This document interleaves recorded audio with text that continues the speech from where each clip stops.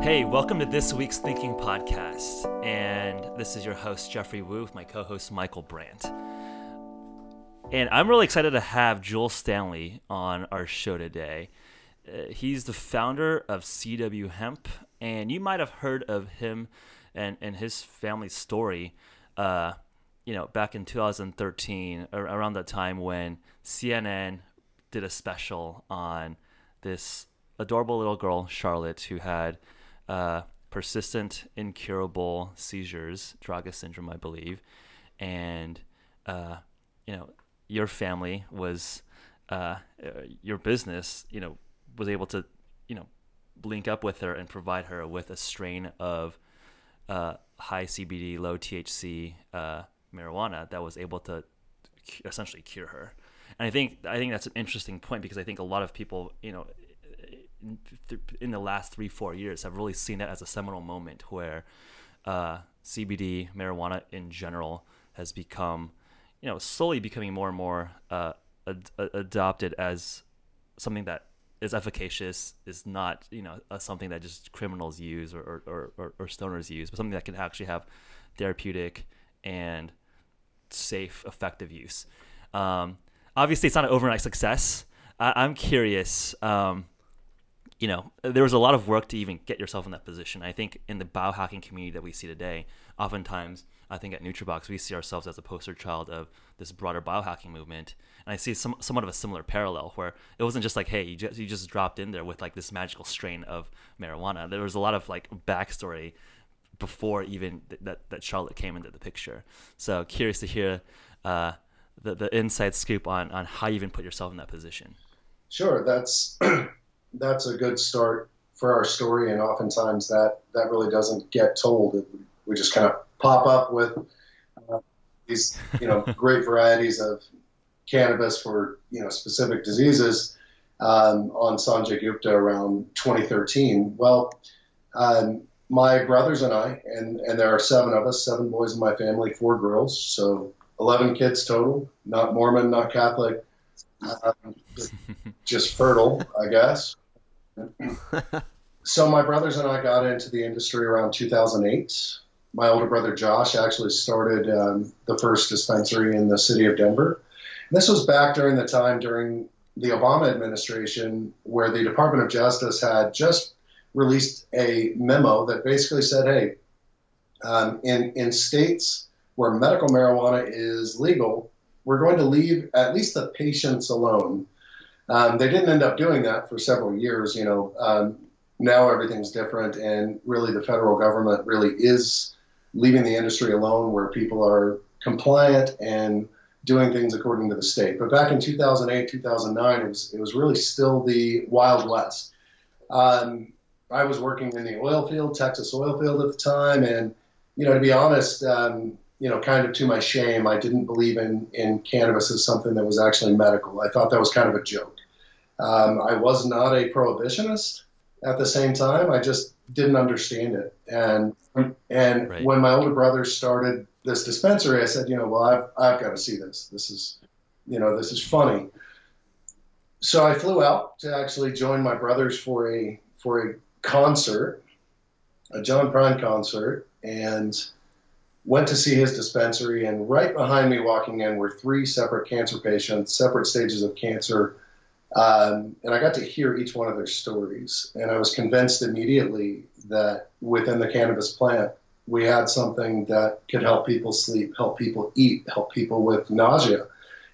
I never considered, what I called the munchies as being potentially therapeutic. But when you can't eat, when you're going through chemotherapy and you're nauseous, you can't keep food down, and you don't want to eat, well, if you can't sustain your body, you're not going to survive that treatment, because all chemotherapy really is that kills everything, and it's a race. Yep. You have to out-survive the cancer cells during those types of treatments. So I was immediately sold, and I went back to Texas and just started poring over research articles.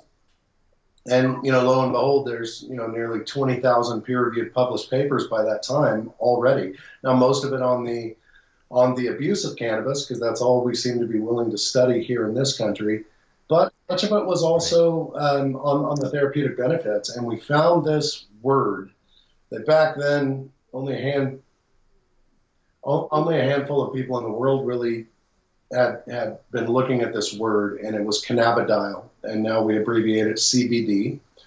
And this is one of the many cannabinoids that are found within the cannabis plant. But it showed great promise for anti-inflammatory, antispasmodic.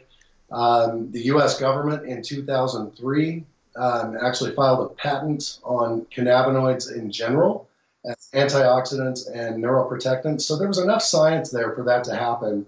So I started looking at it. I didn't really like my job. Called up my younger brothers and said, look, the Obama administration has put out this memo. I'm starting to really believe in this plant, that this is going to be the future of many parts of our health.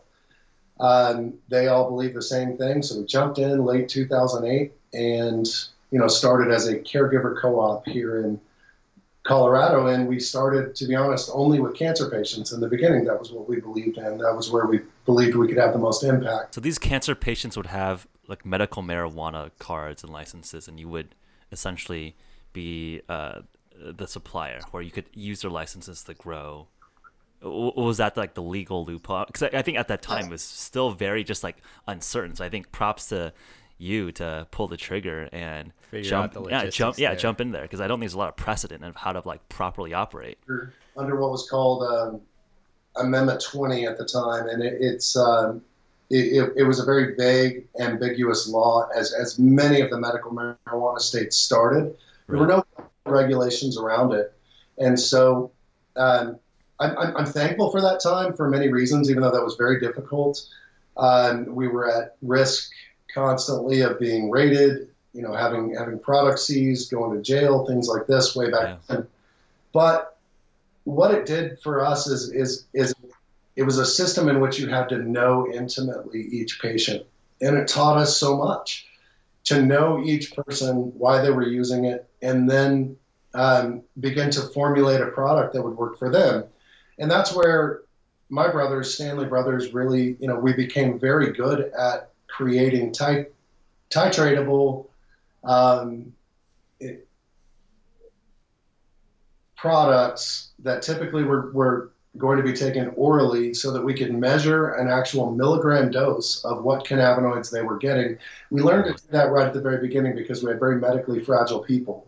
Our patients. So they needed to be precise and modular about the dosing.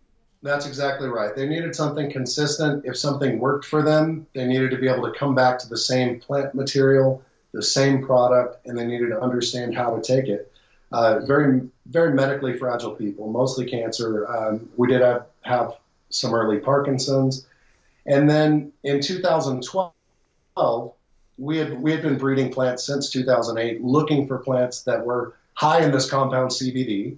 And, again, back then, very few people could even pronounce the word cannabidiol, much less knew what it was. But we were actually breeding for it. Because we believed that there was likely potential there.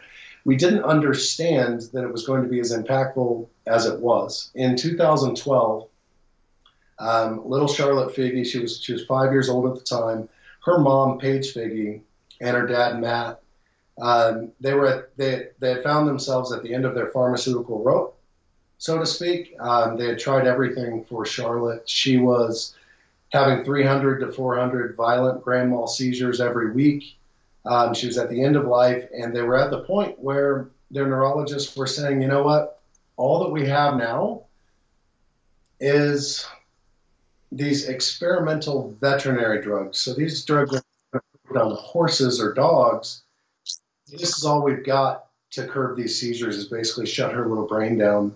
And so they did their research. Kudos to them. They, here you've got this mom, child seizing in one arm, and she's Googling with the other hand, looking through, thousands of research papers to find out what may be out there to help Charlotte. And she found this word, cannabidiol. And she found research from, like, Professor Meshulam, who was the first to really isolate CBD and THC from the plant and begin to understand them at the University of Tel Aviv. She found a study that happened in Brazil in 1980 that showed that a standardized cannabis extract that was high in cannabidiol was effective at treating seizure disorders. Of course, this was in adults. And so she started looking through the industry, who has CBD? And she's going from dispensary to dispensary, and they're saying, CB what?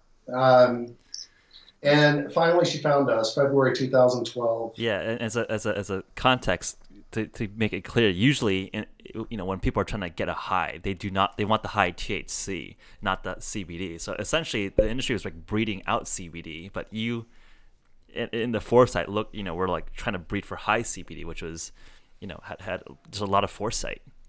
Well, and part of it too, to be honest, just a little bit selfish. I really wanted to partake in the benefits of this plant because I was believing in it. I've been reading about it, and some of us don't jive really well with high THC. Because I think a clear distinction there is that THC is psychoactive, and the other cannabinoids are not, including CBD. It's not psychoactive. It doesn't give you that high that people associate with cannabis. Very important distinction. In fact, most of the cannabinoids, so cannabinoids are compounds that really only two things on the planet that we know of make.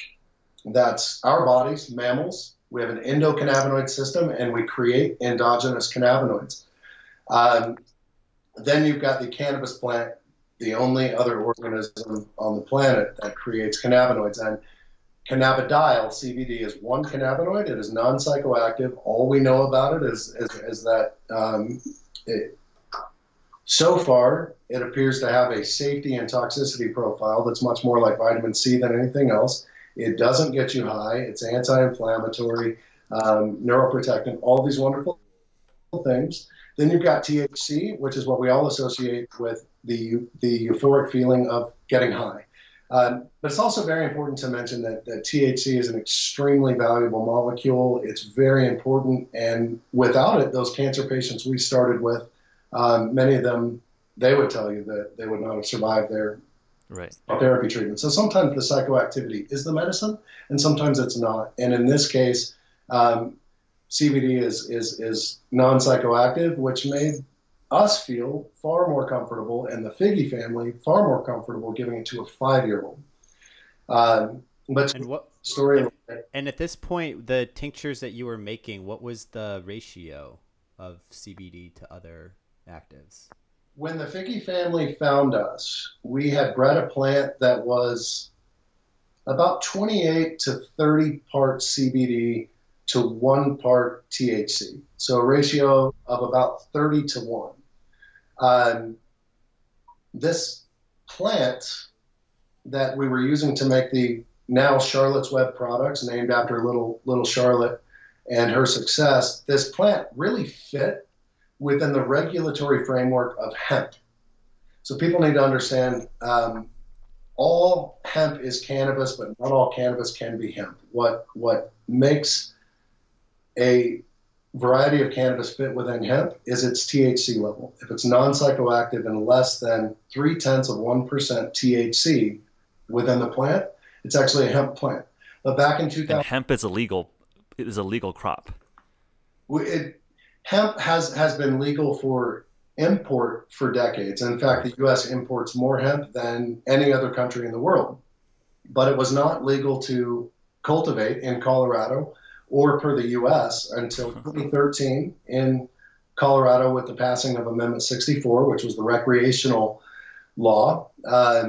So we're very thankful for that, even though we were, our branding, everything we do with hemp and cannabis is medical. It's odd that the recreational bill is what also passed our ability to cultivate hemp here in Colorado. And then in 2014, the U.S. Farm Bill was signed into law by Obama, and we were able to actually just blow this out. And, in between meeting Charlotte and that time, we had these Sanjay Gupta documentaries called Weed 1 and Weed 2 that mostly focused on Charlotte's story.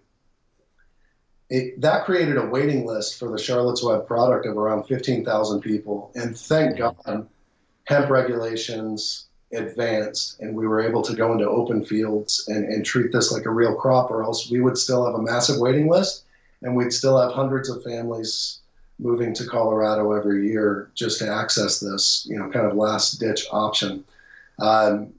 So Charlotte, to back up a little bit, Charlotte went from that 300, 400 violent seizures every week. When she first started taking the product, she had none. And of course, you think that's a fluke right off the bat. I like to think that I'm objective. I'm probably even more skeptical than most people. So I really didn't believe until, the word of Charlotte traveled through a couple of small family Facebook pages for pediatric epilepsy. But once you start seeing, now we've got 10 families that have been through the pharmaceutical gambit, but this is working for them the same way it's working for Charlotte, you start to believe. And now there's tens of thousands of little Charlottes, and this is a very important medication. But it's also, remember, we're dealing with something that is a whole plant medicine, which only 2 of those exist as FDA-approved drugs, because until recently there weren't any mechanisms to allow plant-based medicines to make it through that process.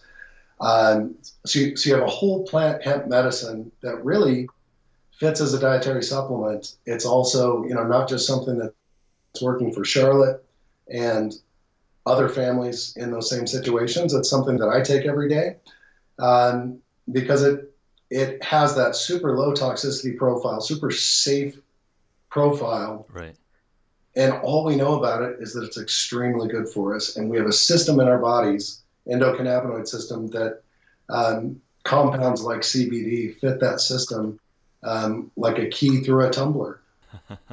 Now we've got this product, and typically what we assume that a drug is from a regulatory perspective is anything that we make a claim on. If it works for epilepsy, if it works for Parkinson's, then now it's a drug. And this can no longer be a food. This can no longer be a supplement. And we have this broken system in which we're really not allowed to talk about plant-based medicines. And our drug approval process for the things we can make claims on that insurance will cover is not built for botanical products. And most of the research that's out there that's been done on cannabis suggests that cannabis works in a whole plant form. And so we kind of have this cart before the horse because of prohibition and, broken system in which cannabis doesn't fit. But that's actually really interesting how that is a similar parallel with biohackers, where there's this I think as you're touching upon, there's this artificial bifurcation with medicine, which is very strictly defined on medical claims on prevention, treatment, diagnosis of disease, and enhancement. But I think what you're saying here is that to go through an FDA drug trial is I think there's something about the whole plant versus a specific extract, but also, phase 1, phase 2, phase 3 trials, which takes years and billions of dollars to push through that trial. So it sounds like you guys are operating as a dietary supplement or a food company and not making explicit medical claims, but the subtext is that you're, obviously people are coming to your products knowing that this could help as an adjunct or something that could help them with their diseases, right? Is that yeah? It's a very tricky space to be in because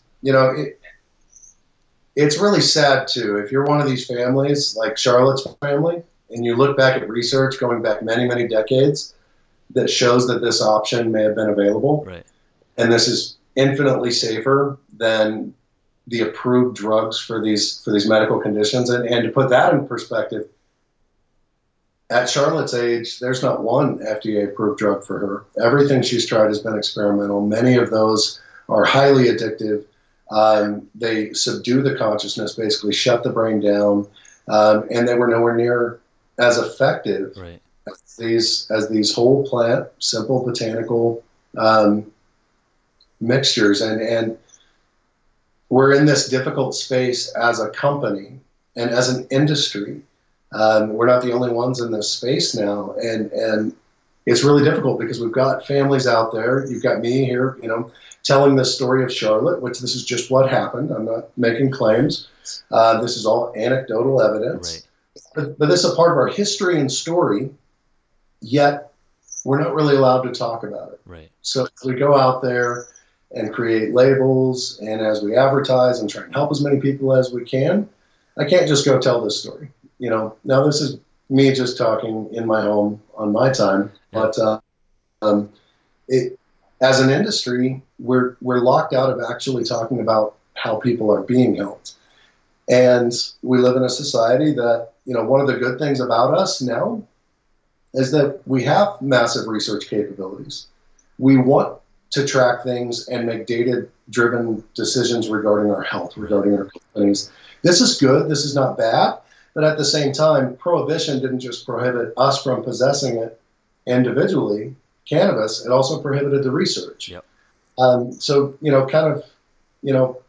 I don't feel bad about it. It's not our fault, and it's not the industry's fault. It's humanity's fault for prohibiting something so wonderful as the cannabis plant.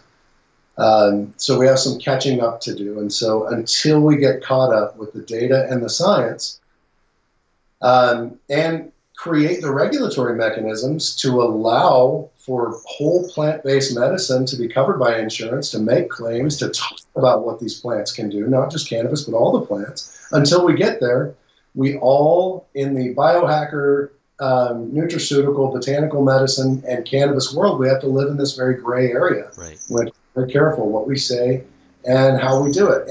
But it sounds like the best advocates are your customers, right? Like, the FDA, FTC will be angry at you if you're saying, "Hey, if you quote unquote say my products can cure, your baby's epilepsy." But if your community members say that, that's freedom of speech. I think that's like as you're saying, that's like sort of the gray area that a lot of these, forward-thinking, products and pathways, and that's the world that we live in. I think it's like, even if you talk to a lot of doctors that we've brought onto the show, everyone says that the insurance medical, consortium is just a very conservative, very slow-moving Goliath of an industry, and I don't think anyone's happy, right? Like, you talk to doctors, you talk to insurance, you talk to politicians, everyone thinks that healthcare today in America is broken. It's 20-30% of GDP. Like, you talk to politicians, if you just solve healthcare, that solves a lot of other aspects of our government because it's so expensive. So I agree with you. It's just it's like this weird. And how much money is being saved with treatments like this, right? Right. So, how much money on the insurance system, on the government healthcare programs is being saved? And we have some data. We actually formed a nonprofit organization that is separate from us. Yep, that's right. The Realm of Caring Foundation. It is separate from CW Hemp, Charlotte's Web, Stanley Brothers. I have a board seat because I'm a founder, but I do not control it, and it's very important that I don't. But it gives those families and those anecdotal success stories the opportunity to come out so that we can talk about it. It also provides resources for families. Can you imagine if you're a conservative mom or dad, and you've got a child going through what Charlotte was going through, you're out of options, you're about to try cannabis, you're from the Bible Belt, all you know about it is that, hey, this is demon weed. Yeah, so and you need to be able, and your doctor can't tell you anything about it, they don't know what to say about it, so the Realm of Caring offers the opportunity for that family that's just starting to talk to a family that was in their shoes 2 years ago.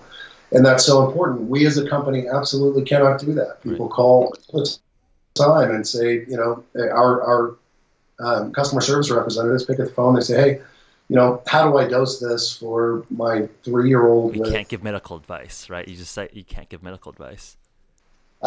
So we immediately send them over to the Realm of Caring. But what a perfect storm we live in which we've misunderstood medicine. We've gone to single molecule isolates and synthetics that now come with all sorts of side effects that the plants originally, typically didn't come with. Maybe sometimes they did, but not the way they do now. When we isolate these molecules, when we synthesize them and then put them in our bodies in an unnatural form, we now have all these side effects.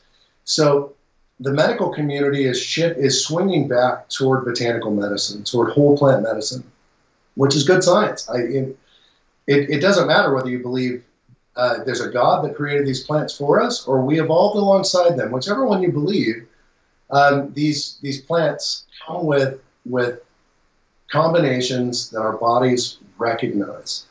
And I feel like cannabis, in large part, is kind of leading the pendulum swing back to botanical medicine.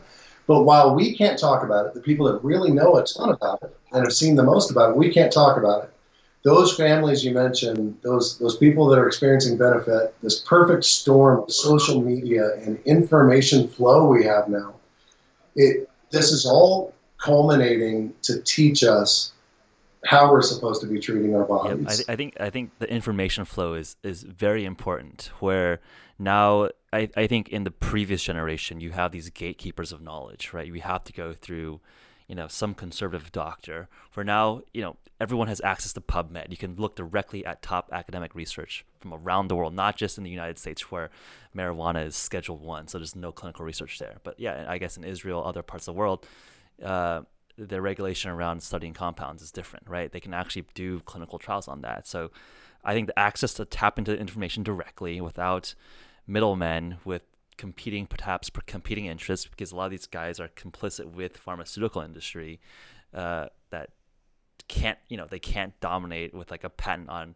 a cannabinoid, compound. There's no profit necessarily from having a monopoly on marijuana. So like there's like weird incentive structures just set up where I think with the power of the internet, with people connecting directly, people are trading stories that are working for them. And I think there's this paradigm shift where there will be just larger citizen science type trials that people are going to be looking at as a baseline to make informed choices for themselves. I think that's a very American thing to do, honestly, right? Like it's all about self-responsibility, self-education.